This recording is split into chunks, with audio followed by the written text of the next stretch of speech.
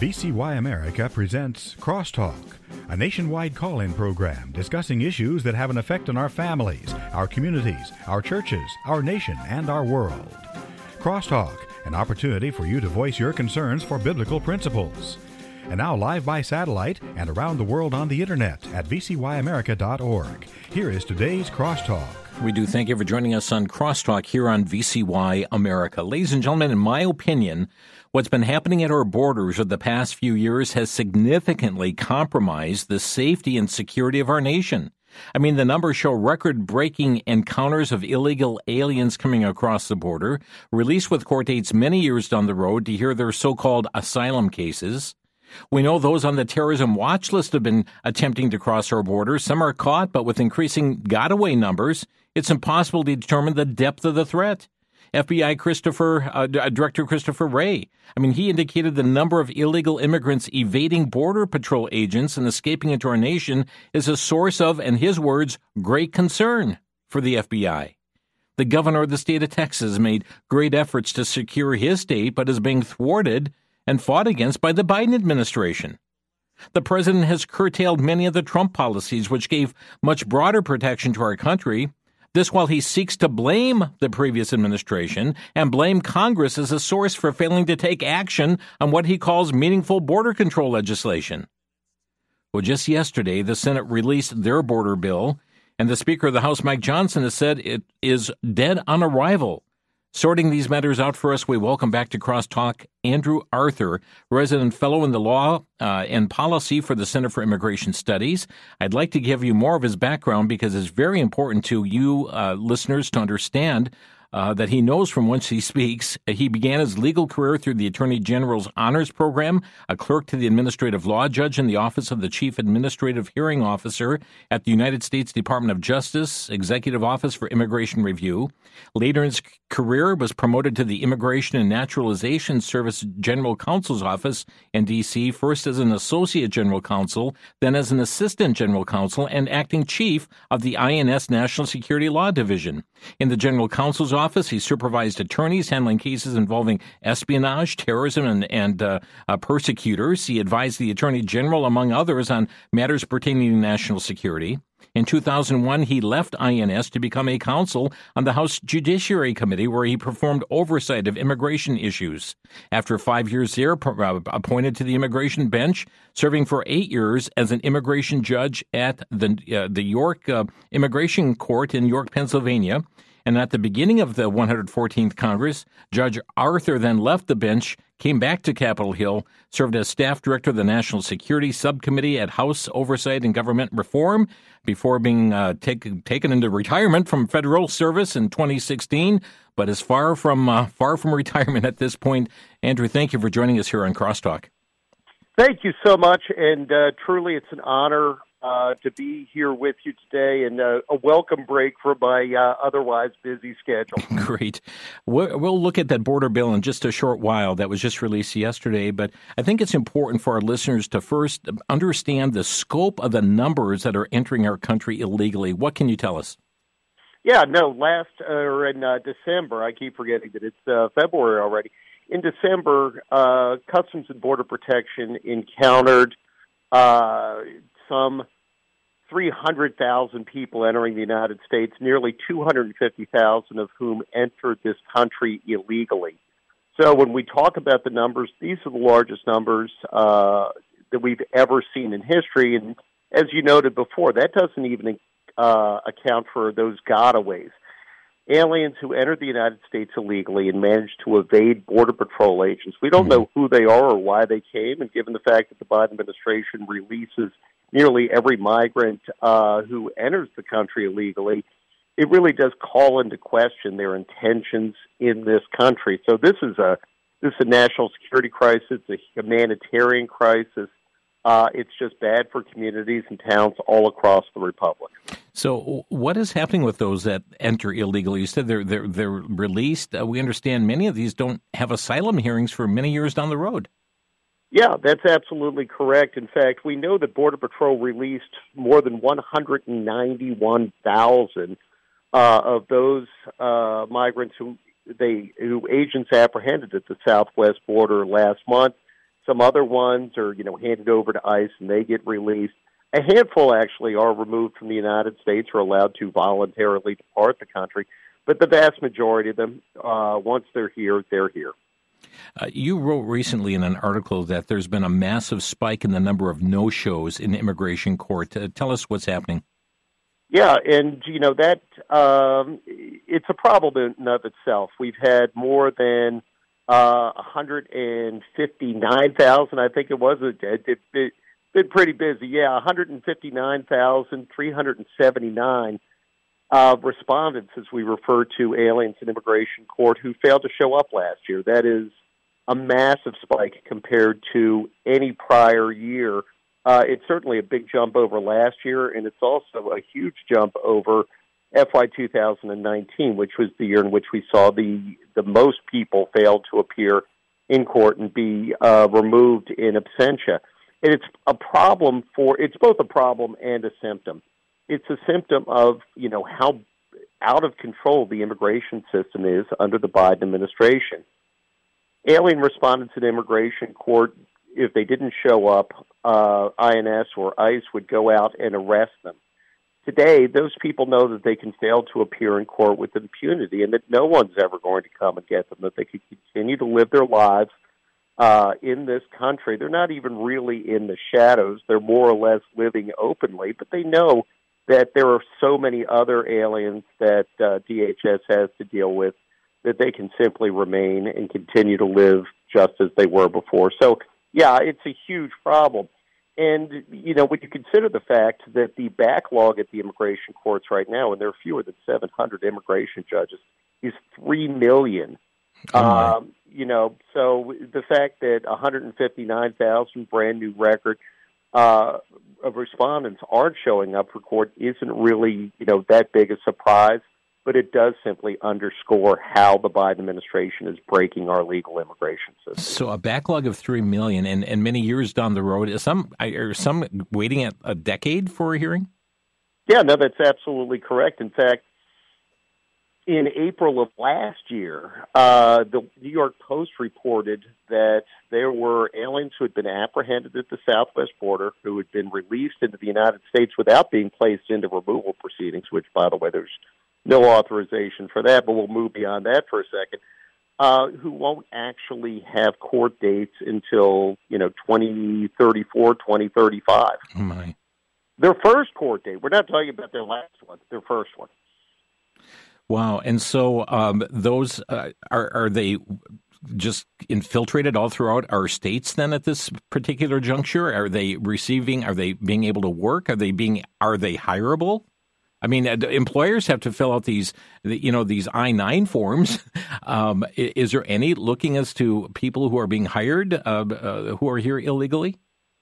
Well, and that really goes back to 1986 when that I-9 form and the employment authorization process was first implemented. Back then, as anybody who was alive back then will tell you, there were no computers. So that was a strictly paper-based system. And yet, for some reason, nearly 40 years later, it's still a paper-based system.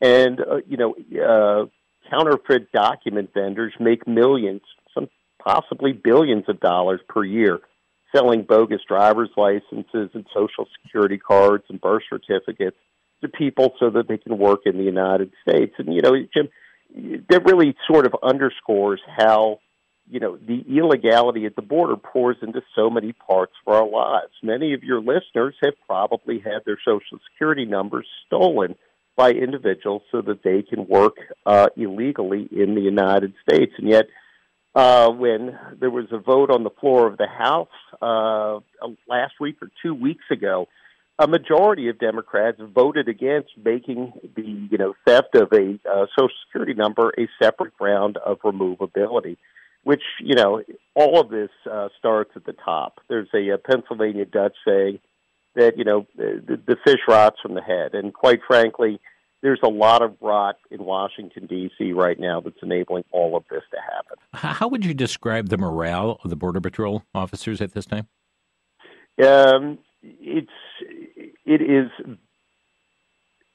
It's heartbreaking, to be honest with you. And, I am a person who has worked with Border Patrol for 3 decades.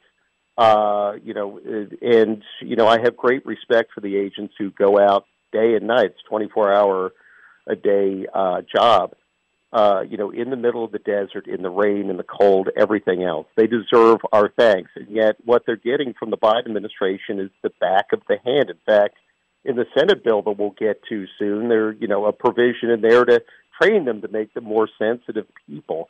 I've never seen a situation in which Border Patrol morale has been lower. Fortunately, the men and women who do that job are, diligent employees, and I think that they hope against hope that things will get better in the next year, that, either there will be a massive change of heart, some sort of road to Damascus for the Biden administration, or alternatively, there'll be a change in administration. And they'll get a president who believes in the mission and understands how crucial the role that they play is for our national security and for the safety and health of the migrants themselves. Andrew Arthur, our guest here today on Crosstalk from Center for Immigration Studies. The president's given the impression that he lacks the authority to do anything to curb this influx of illegals that are entering our country. He's been calling on Congress, give me the resources, give me the authority. He said, I've done all I can do to solve the border crisis. Give me the power. How is it that he is helpless at the border when President Trump seemed to be very effective at the border? Yeah, and it's not just President Trump. And, it's funny because I get asked this question a lot, and a lot of people, most people, Jim, don't, draw that connection. Donald Trump was able to bring the border under control. And, in fact, the day that Joe Biden took office, the border was probably the most secure it had ever been. But, Barack Obama used the authorities that he had, the same ones that Joe Biden still has, to bring the border under control. President Bush, George W. Bush, did the same thing. The authority is there. The one thing that Congress can't legislate is the will, and the president just doesn't have the will to use those authorities the way that Presidents Bush, Obama, and Trump did. He'll never give you that impression, though. It's kind of like, don't look at me. He point the fingers at Congress. Yeah, that's exactly what he's doing. He is blaming Congress and calling on Congress. He's deflecting the blame on everybody else, including Republicans in Congress, of all people, for the tragedy that's happened at the border. But if you're looking for the midwife of that tragedy, he sits in the Oval Office. Everything that the president does, from releasing aliens who enter the United States, who, by the way, the law requires to be detained, he simply releases them, to not going after criminal aliens, murderers, rapists, domestic violence actors in this country, simply create this culture of lawlessness that, migrants and smugglers exploit, primarily the smugglers. The smugglers are able to point to everything that the Biden administration does and say, look, if you come to the United States, Joe Biden, not the United States, Joe Biden is going to let you in and let you work. Friends, we're going to take a quick break, but it sounds to me we need to look in very desperately for that placard that Harry Truman had, "The buck stops here." We're going to take a quick break. When we come back, friends, we're going to take a look at this Senate border bill that was just released yesterday, this compromise bill, all the negotiations that took place. Folks, it's worse than you think. We'll be back in 1 minute here on Crosstalk. Back to Genesis with Dr. John Morris, popular creation speaker and author with the Institute for Creation Research. Dr. Morris, this might seem simple, but where did music come from? Chris, music is an integral part of being in the image of God. The early chapters of Genesis reveal that just within a few generations of creation, men were constructing musical instruments, both wind instruments and string instruments. Soon we see that even this was perverted. Lamech, one of the patriarchs, even sang a song boasting of his adventures and murderous prowess. Musical instruments have been found from soon after the flood. Even Neanderthal fossils are found in conjunction with musical instruments. You see, Chris, the evidence that we find supports the biblical truth of creation. Even music started back in Genesis. For more information on the foundational principles set forth in Genesis, simply visit us on the web at www.icr.org. That's www.icr.org.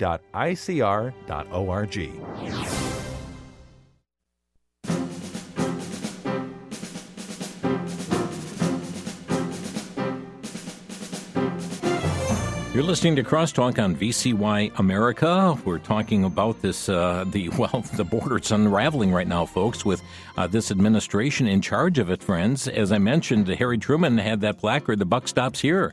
And yet there's the blame shifting that's been happening for the last few years. Previous presidents didn't have that issue. We're speaking today with Andrew Arthur, who is resident fellow in law and policy for the Center for Immigration Studies. Their website is CIS.org, stands for Center for Immigration Studies, CIS.org. So, Andrew, yesterday we have the Senate releasing their border bill. Mitch McConnell, he's in favor of this thing, advancing the legislation. House leadership has denounced it. What can you tell us about this so-called negotiated legislation? Yeah, this negotiation turns the entire discussion on its head. This is a situation in which the law, as I said before, currently requires aliens to be detained, when they enter the United States illegally until they're either removed from this country or granted asylum. This bill gives Secretary Mayorkas, the same fellow who's being, subject to impeachment inquiry in the House of Representatives, the opportunity to put them on a separate track in which release is actually mandatory, if you can believe such a thing.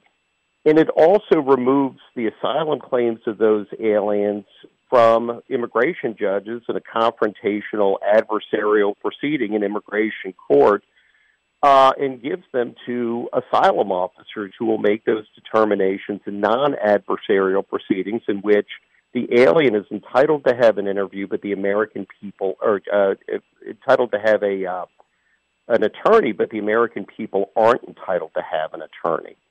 So, this is an effort to try to move cases through the system as quickly as possible, and that's certainly a laudable goal. The problem is that it does it at a significant risk to national security and to the likelihood that aliens with bogus claims or fraudulent claims would be able to come to the United States, receive asylum status, and be placed on a path to citizenship. Okay, let's define asylum, because we're hearing this over and over again. Are not these individuals passing through multiple countries to get to us here to the United States? What is meant by asylum? So asylum is a form of protection that the United States extends to people who are who fit the statutory definition of refugee. Only refugees are generally outside of the country. Asylees are inside the United States. And that's sort of a roundabout way of saying asylum is a form of status in the United States that is available to an alien who can show a well-founded fear of persecution, but it's not persecution based on anything. It's not I can't find a job or I'm poor or, there's a lot of corruption in my country.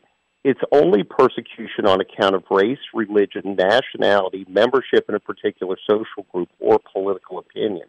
Those are the only 5 bases for asylum relief, even though most of the people who, show up at the border come and say, I'm coming to work, or, I'm poor, or I want to provide for my family, or I want the American dream.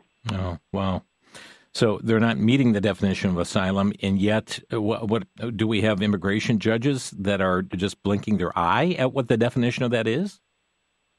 Actually, the immigration judges do a very good job, and as you mentioned, I, was an immigration judge myself, right, for a number of years. And, if they make a mistake, under the current immigration court system, an ICE attorney can take an appeal from that decision to the Board of Immigration Appeals, as can the alien in that proceeding. Under the system that is proposed in this bill, that mandatory release system, asylum officers at USCIS who don't have to be lawyers. I had to be a lawyer and have practiced for 7 years before I could be a judge. Will make those determinations, and the review, to which there's any review at all of a grant, is performed solely by another asylum officer, a supervisory asylum officer. So, when you talk about, if Americans watch plenty of courtroom TV, they see that cross-examination process where, people offer evidence and there's impeachment of the evidence and rebuttals and things like that. That doesn't exist at all under this scheme that the bill provides for asylum officers. Basically, the asylum officer will hear one side of the story and will either conclude that the applicant is telling the truth or isn't telling the truth. But at no point in that process is there any real confrontation of that person by an outside party to challenge the statements that they're making. Wow. Andrew, Congressman Scalise, he said that this package that was unleashed by the Senate yesterday said that this accepts 5,000 illegal immigrants a day and gives automatic work permits to asylum recipients. He calls it a magnet for more illegal immigration. Do you agree? Yeah, that's absolutely true. Of course, Steve Scalise isn't just any member of Congress. He's the majority leader of the House of Representatives. And, when he says something, you can be, pretty sure that it's true. In this particular instance, the scheme that this bill sets up would allow asylum officers to automatically grant work authorization to anybody who passes their initial screening and requires anybody who they can't screen within a 90-day deadline, which they're never going to meet, be granted work authorization as well. The current standard is, and this was a standard that was created by Congress in 1996, is that an asylum applicant has to wait 180 days after they file their application before they're eligible for employment authorization. Going back to earlier in the conversation, remember when we were talking about how people, may have to wait a decade or more for their hearings? They can't file that asylum application until they actually get in front of an immigration judge, which means that it will be 180 days after 10 years from now. When you compare that to this 90-day rule for work authorization, it's good for cities like, New York, that are confronted with 150, 160,000 people who can't work. The problem is that it's bad for all of the American workers. When I say American workers, I'm not just talking about citizens. I'm talking about legal immigrants as well, that they're going to be in direct competition for. In fact, when the Biden administration first proposed this particularly bad idea back in March of 2022, they admitted that it was going to make it a whole lot cheaper for employers to hire workers. The part, of course, that they admitted was that it's also going to be depriving American workers of work opportunities. So, again, this is one of those situations in which the rich will get richer. If you've got money, if you've got a good job, or, you're independently wealthy, then, things will be cheaper. It's going to be cheaper to buy things. It's going to be cheaper to buy services. The immigration laws that were supposed to take into account, in fact, most significantly take into account struggling American workers, disadvantaged people, members of minority groups that have been traditionally discriminated against in the past, inner city youth, and legal immigrants who haven't had the opportunity to adjust to life right now. They're going to be placed in direct competition with all of those new workers who are going to come into the United States with freshly minted employment authorization documents. So, yeah, I mean, that's, Leader Scalise is absolutely correct. That's exactly what this bill does, and it doesn't hide it. It's very clear within the terms of the language. So are we laying out the red carpet or paving the way for what would look like blanket amnesty coming up out of this legislation? Yeah, and, it's not even blanket amnesty because, of course, amnesty is, you don't have status, and, we're going to give you status notwithstanding what you did. This is going to make it much more likely that aliens without valid asylum claims, again, people who are here illegally and have no right to be in the country, are going to be erroneously granted asylum and put on a fast track to citizenship. It's about 6 years once you get granted asylum to get citizenship. And all of that will enable them to immigrate their immediate family to the United States, and not just their immediate family, but their brothers and sisters, and their brothers and sisters' kids as well. Right. So, yeah, if you want to talk about the situation in the United States, And keep in mind, at the present time, about 15% of the American population is foreign-born. That's the highest it's ever been in history. If we think about the 1890s and the steamships going to Ellis Island and all of the, the famine Irish and the, displaced Italians and Greeks, other people who came to this country, we have a higher level of foreign-born, a higher percentage of foreign-born people living in the United States today than we've ever had in our history. That's amazing. That is absolutely amazing. Well, what about wall building? Is there any monies designating this for completing the wall? So, and that's a tough issue. There's $650 million for wall building funds, but there are about $2 billion worth of unexpended funds that the Biden administration has been sitting on since day one. On his first day in office, the president issued an executive order that put a pause, as he referred to it, onto wall construction. And the reason that he had to call it a pause is because that money's already been appropriated by Congress. And the president, under the Impoundment Control Act, which was something that was passed in the wake of Watergate, has to spend money that Congress has apportioned for a specific purpose.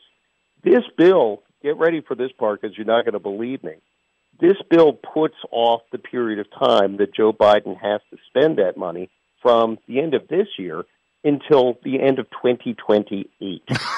So, it's one of those things that's almost so wonky and so much inside baseball. Yeah, it's almost difficult to comprehend, and yet, Congress is basically allowing Joe Biden to avoid having to build the wall for as long as possible. And I've been to the border a number of times. In fact, the last time I was there was in August when I appeared at a congressional hearing in Cochise County, Arizona. And when I was there, I took members down to the border and I showed them the wall panels that are, stacked up.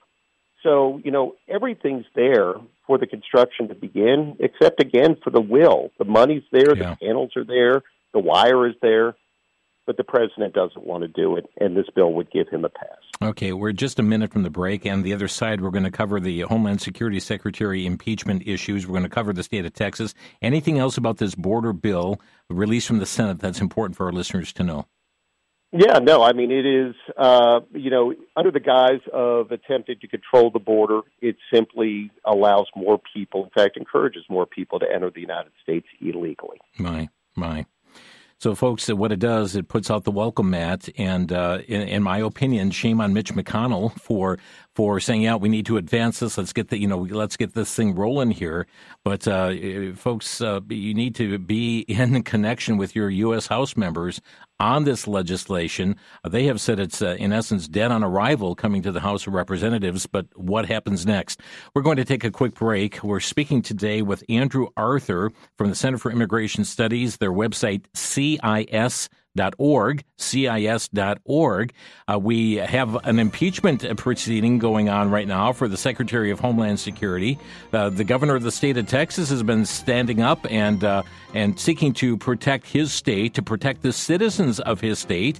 And yet that's another battle that the president, he's not sitting idle on this one, taking active action against the state of Texas as they seek to protect their citizens. Friends, we've got more to unfold after the break. You're listening to Crosstalk on VCY America. There is no heartache equal to that of losing a loved one to suicide. Unanswered questions, despair, and perhaps self-blame can leave those behind with feelings of hopelessness. But true hope and help can be found in Christ alone. In the booklet Hope Beyond Despair, author Julie Gossick shares from personal experience how the truth of Scripture and the hope of the gospel can bring comfort to those who are living in the aftermath of suicide. She addresses what the Bible has to say on this issue and provides a lasting hope based on biblical principles. The book Hope Beyond Despair is available from VCY for a donation of $6 or 3 copies for a donation of $15. Just ask for Hope Beyond Despair when you call with your gift at 1-800-729-9829. You may also write VCY America, 3434 West Kilbourne Avenue, Milwaukee, Wisconsin, 53208.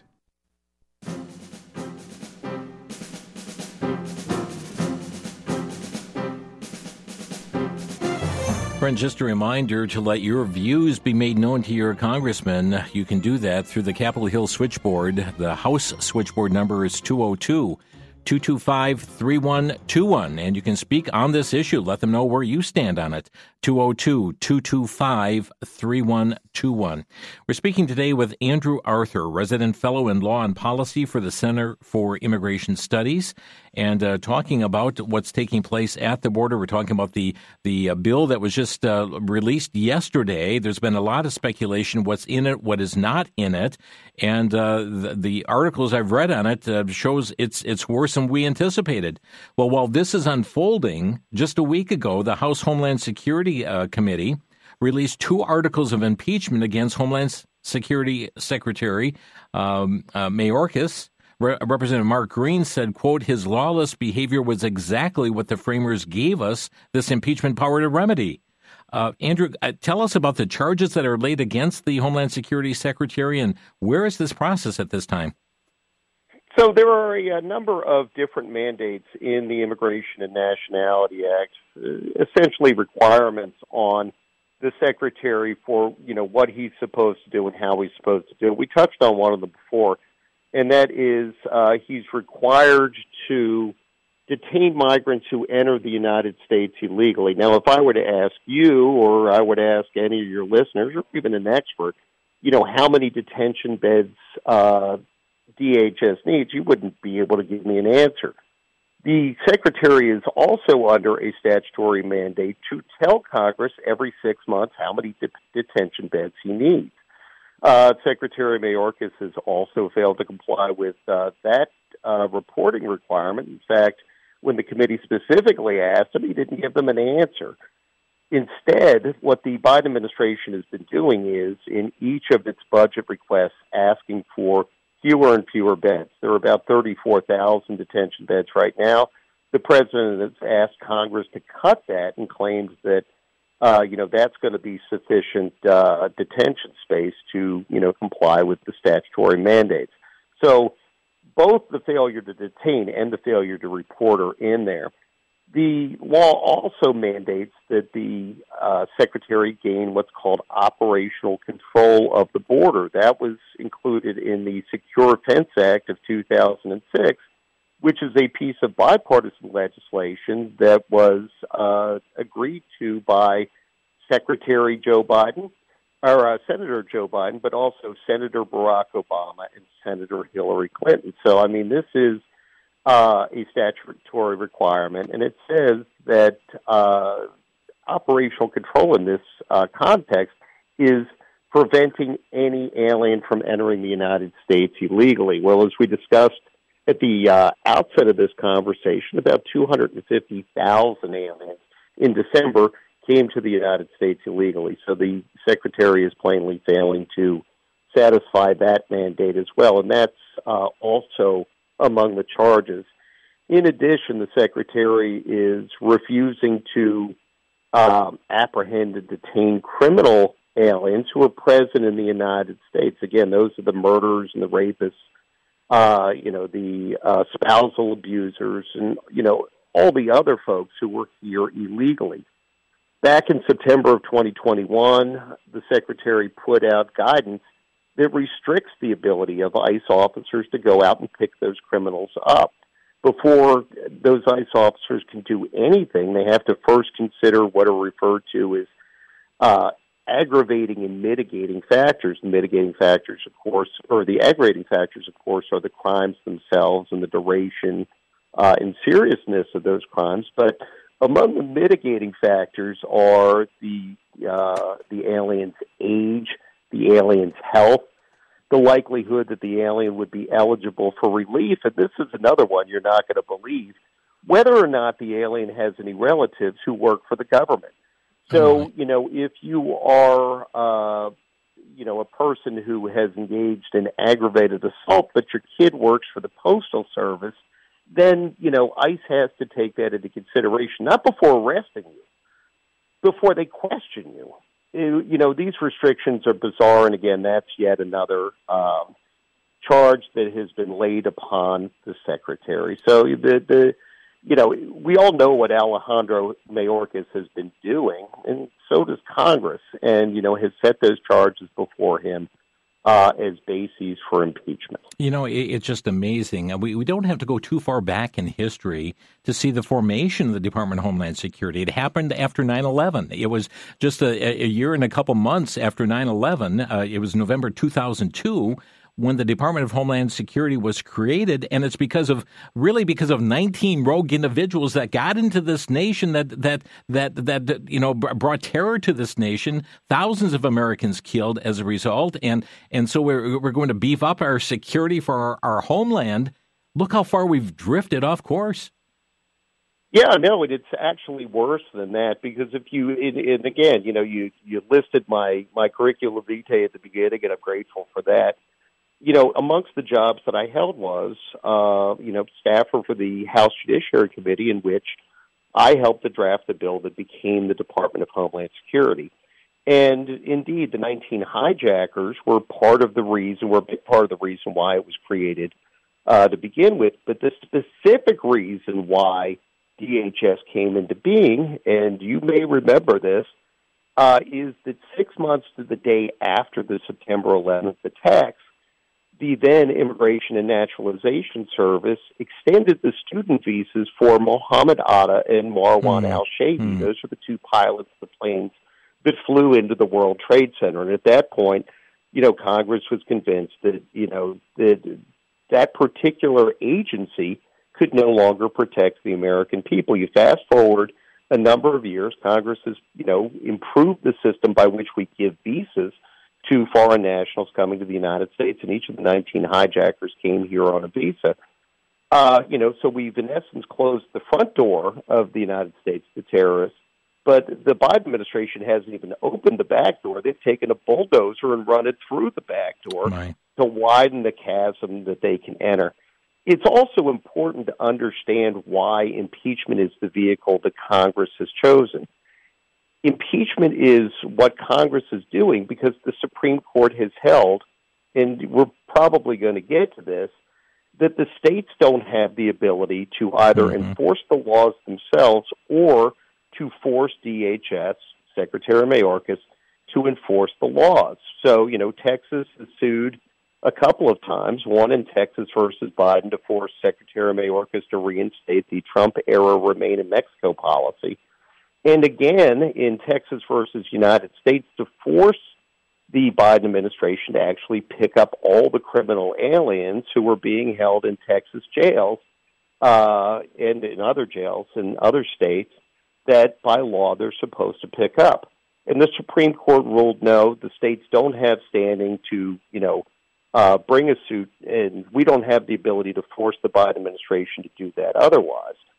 But, and this is an important but, in the oral argument for that case, Elizabeth Prelogar, who's the Solicitor General of the United States, the top courtroom attorney for DHS or for DOJ, and of course, President Biden's top courtroom lawyer, was asked by Justice Kavanaugh, what do they have to do? Do they have to impeach them in order to get the law enforced if everything you tell us is true? Now, Solicitor General Prelogar didn't rise to that bait. She was like, well, it would have to be really serious to go down those routes. But in his dissent from the Supreme Court's decision in Texas versus United States, Justice Alito said yes. Basically the only options that the court has left Congress and the American people to get the law enforced is to either shut down the government or alternatively impeach the secretary. And so, left with no other options, Chairman Green and the House Homeland Security Committee have turned to the impeachment in order to force Secretary Mayorkas or his successor to enforce the laws. Wow. Friends, you're listening to Crosstalk on VCY America. We're speaking with Andrew Arthur from Center for Immigration Studies. He's resident fellow in law and policy. We're just a couple minutes before the break. Friends, if you'd like to start getting online here with your questions or brief comments, our number 800-733-9829. We'll take your calls in the final segment, 800-733-9829. We know that the governor of Texas, Governor Abbott, has taken greater action against this threat than any. Even, I'd say, the president himself as far as protecting the border, and yet even his efforts are being attacked by the Biden administration. And it seems that the U.S. Supreme Court, as you were alluding to here just a bit ago, has upheld the federal government's authority over the state of Texas protecting themselves. We have Texas who said, we're not backing down. Other neighboring states and distant states, Governor Noem out of South Dakota, I'll put the razor wire in the back of my truck and drive it down there. So comment about this showdown with Texas that's going on, and what right does Texas have in protecting herself as a state?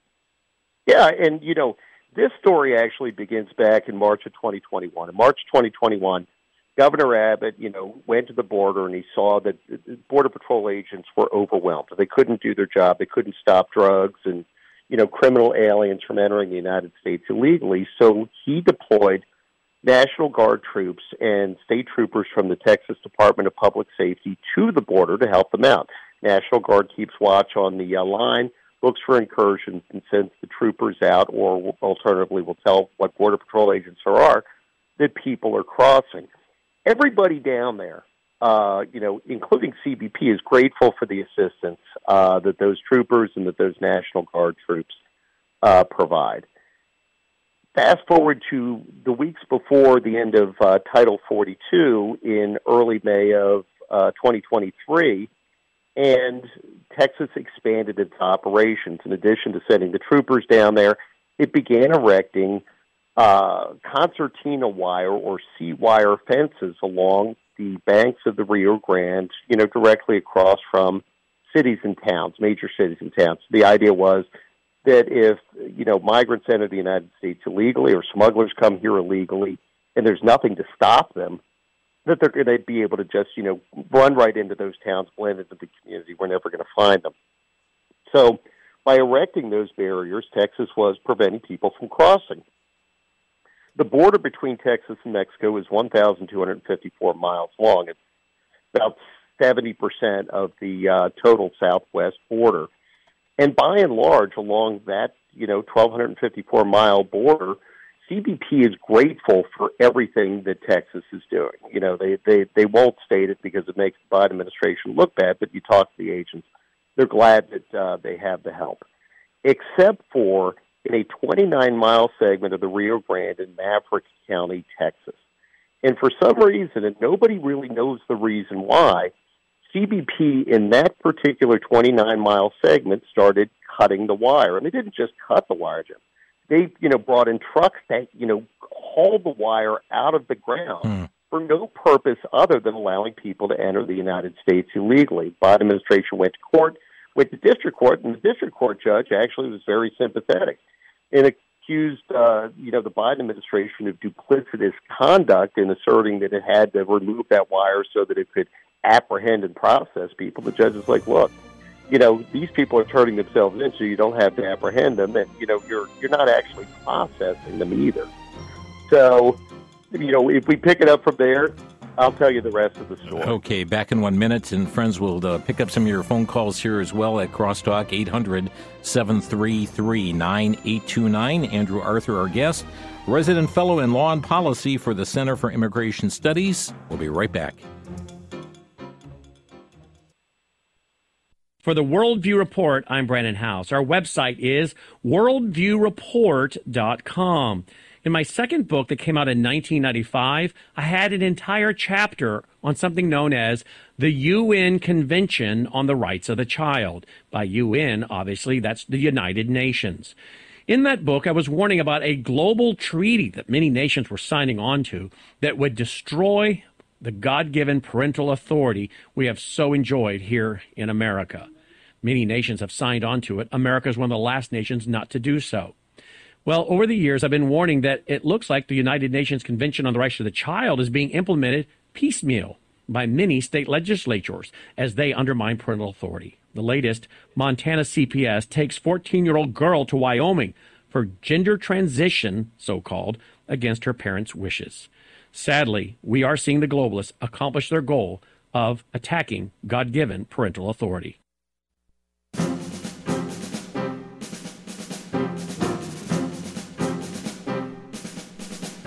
Again, friends, to reach out to your member of Congress to share your views on this issue, 202-225-3121. Senate switchboard is 202-224-3121. With us today is Andrew Arthur, resident fellow in law and policy for the Center for Immigration Studies. Folks, they've got so many wonderful articles and writings on their site, keeping you informed on critical issues. You can sign up for updates on their site, CIS.org, CIS.org. Andrew, just before picking up calls here, you were telling us about Texas and the decision unfolding there pertaining to the state. Right. So the district court judge found, it was very sympathetic. She found that the law would work if it was just enforced. It's not being enforced. But there was nothing she could do. That went to the Fifth Circuit, and the Fifth Circuit actually issued an order stopping the Biden administration from destroying that wire. Then Ms. Prelogar, the Solicitor General, the top courtroom lawyer, went to the Supreme Court so that she could get permission from them to destroy the wire, and that's where we are. On January 22nd, Supreme Court issued a real brief order that said that they could destroy it. And now we have this standoff between Texas, that keeps putting more wire in the Biden administration, which probably doesn't have the temerity at this point to actually destroy any more wire, but that's the state of play. Okay. Let's get to the phone lines. We've got David calling in from Milwaukee, Wisconsin. David, you're on the air. Good afternoon, gentlemen. I would like to know, why isn't President Biden being impeached for not keeping America's border secure? Yeah, okay. So not just DHS Secretary, why have not such impeachment charges been brought against him? Well, that's an excellent question. And, at the present time, the House Judiciary Committee is taking a look at, interactions between the president's son and other individuals and potential abuses of the law by the president. And it's possible, if not likely, that what's going on at the border, if the Judiciary Committee ever comes up with its own articles, that's going to be included in those articles as well. It's a great question. Thank you, David. Do we know when the House, the committee voted here last week to advance the articles of impeachment. Do we know when the House is actually going to pick up this issue?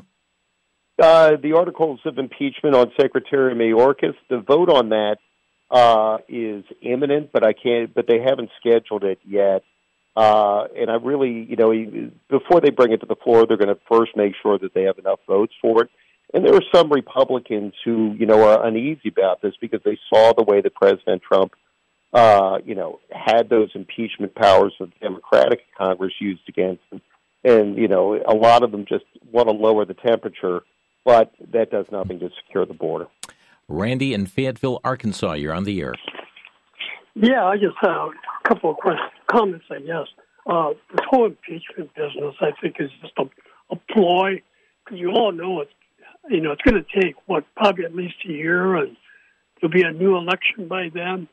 And I think as far as the Supreme Court backing up the Biden administration over Texas, I think it just shows another example how deep the corruption is in our government. And speaking of Texas and South Dakota, I say amen. Go for it. Yeah. Thank you, Randy. It's scriptural that we defy the laws of the government if they're not biblical.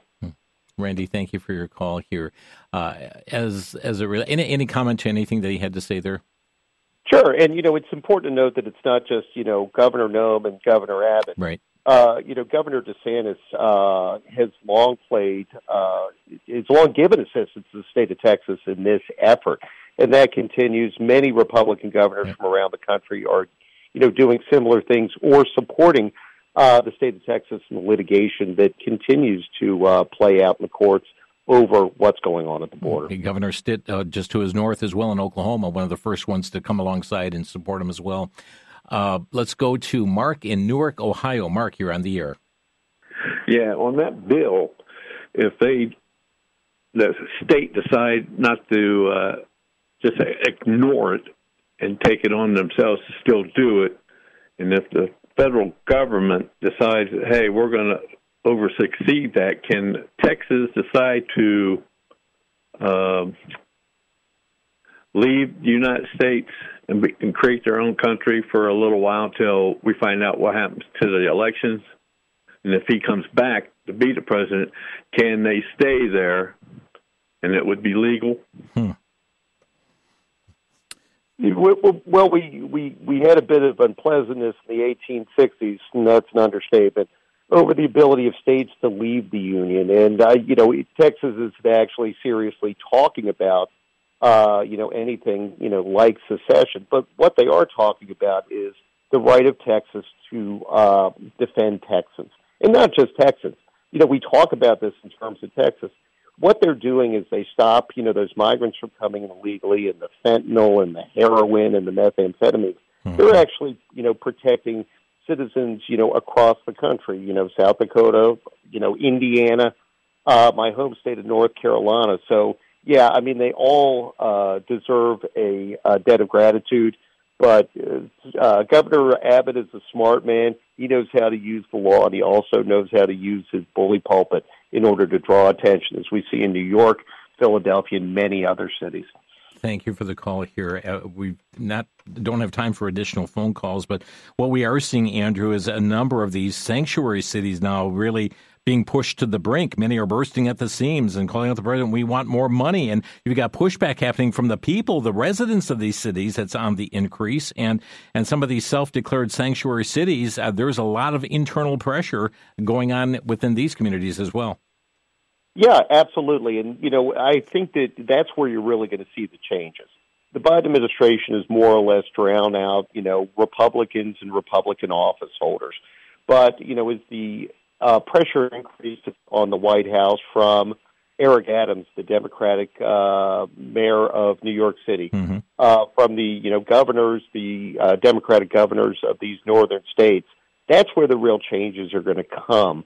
Because the president does respond to that. And also, very important point, in polling, especially recent polling over the last month, this is the most significant electoral vulnerability that the president has, what's going on at the southwest border. The American people are fed up. This election could very easily be delivered to Donald Trump because of what Joe Biden is doing at the southwest border. Wow. And friends, we're going to have to leave it there right now because we're out of time, but you can stay informed on the critical issues on the border, CIS.org. We didn't get to the northern border, but there's concerns there as well.